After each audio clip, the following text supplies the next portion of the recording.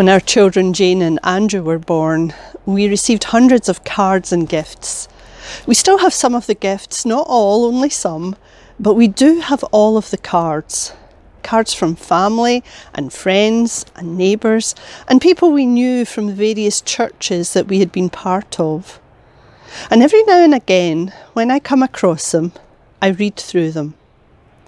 Some are written by family and friends who are no longer alive. Some by people we haven't seen for years.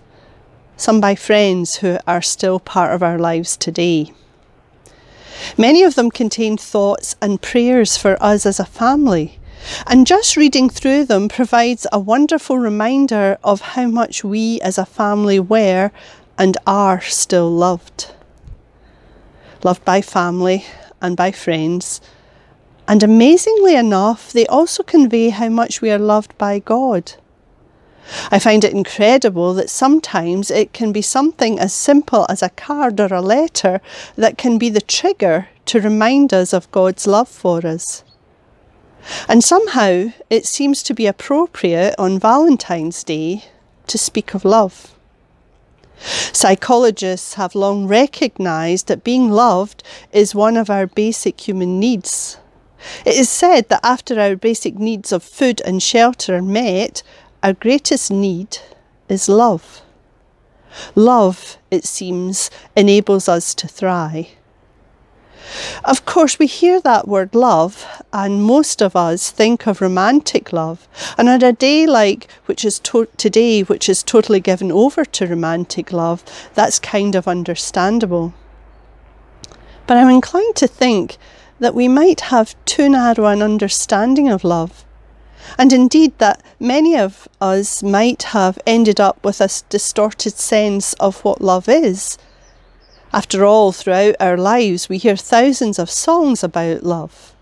Everything from Roberta Flack singing the first time ever I saw your face, to Diana Ross and Lionel Richie singing of endless love. Books that tell us that if we find that perfect love, then we will live happily ever after. And then there are movies and even advertising which throw idealised images at us. And so perhaps it's understandable that we might end up with a distorted sense of what love is and who is deserving of love and what we should expect of it. For some, a day like Valentine's Day, whether we think it's an overhyped, commercialised day spearheaded by the chocolate, greeting card and jewellery industries or not, is a day when, whether we like it or not, love slips into our thoughts. And sometimes it comes in the form of questions. Am I loved? Am I lovable? Why am I alone? Does anyone care about me? So today I want us to consider and accept just how lovable and loved we are. Now, it's true that there is something about a person's own words put onto paper that has the power to reach deep into our hearts. It doesn't have to be poetic or eloquent, it just has to be truthful and sincere. And I suggest that the most truthful and sincere words of love for us are found in Scripture. I suppose you could say that the Bible is God's love letter to us. Yes, it contains the story of a people. It contains history, sometimes a bloody history. It contains law and guidance. It contains poetry, prayers and prophecy, wisdom and proverbs and letters, but ultimately it's more than just a book. It's about a relationship. It's about love, God's love for us. So here is part of God's love letter to you. And as I read the following verses to you, let them sit with you and rest in your heart. My beloved one, you may not know me, but I know everything about you. I know you so well that even the very hairs on your head are numbered. I knew you even before you were conceived. You were not a mistake. for all your days are written in my book. You are my beloved child. You were made in my image, and I called you very good. You are fearfully and wonderfully made. I am not distant and angry. I am the complete expression of love. And it is my desire to lavish my love on you. My thoughts towards you are countless as the sand on the seashore.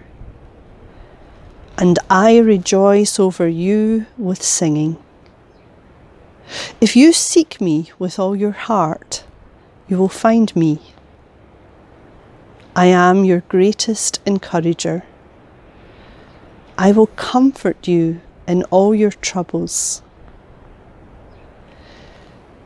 When you are broken-hearted, I am close to you. As a shepherd carries a lamb, I have carried you close to my heart.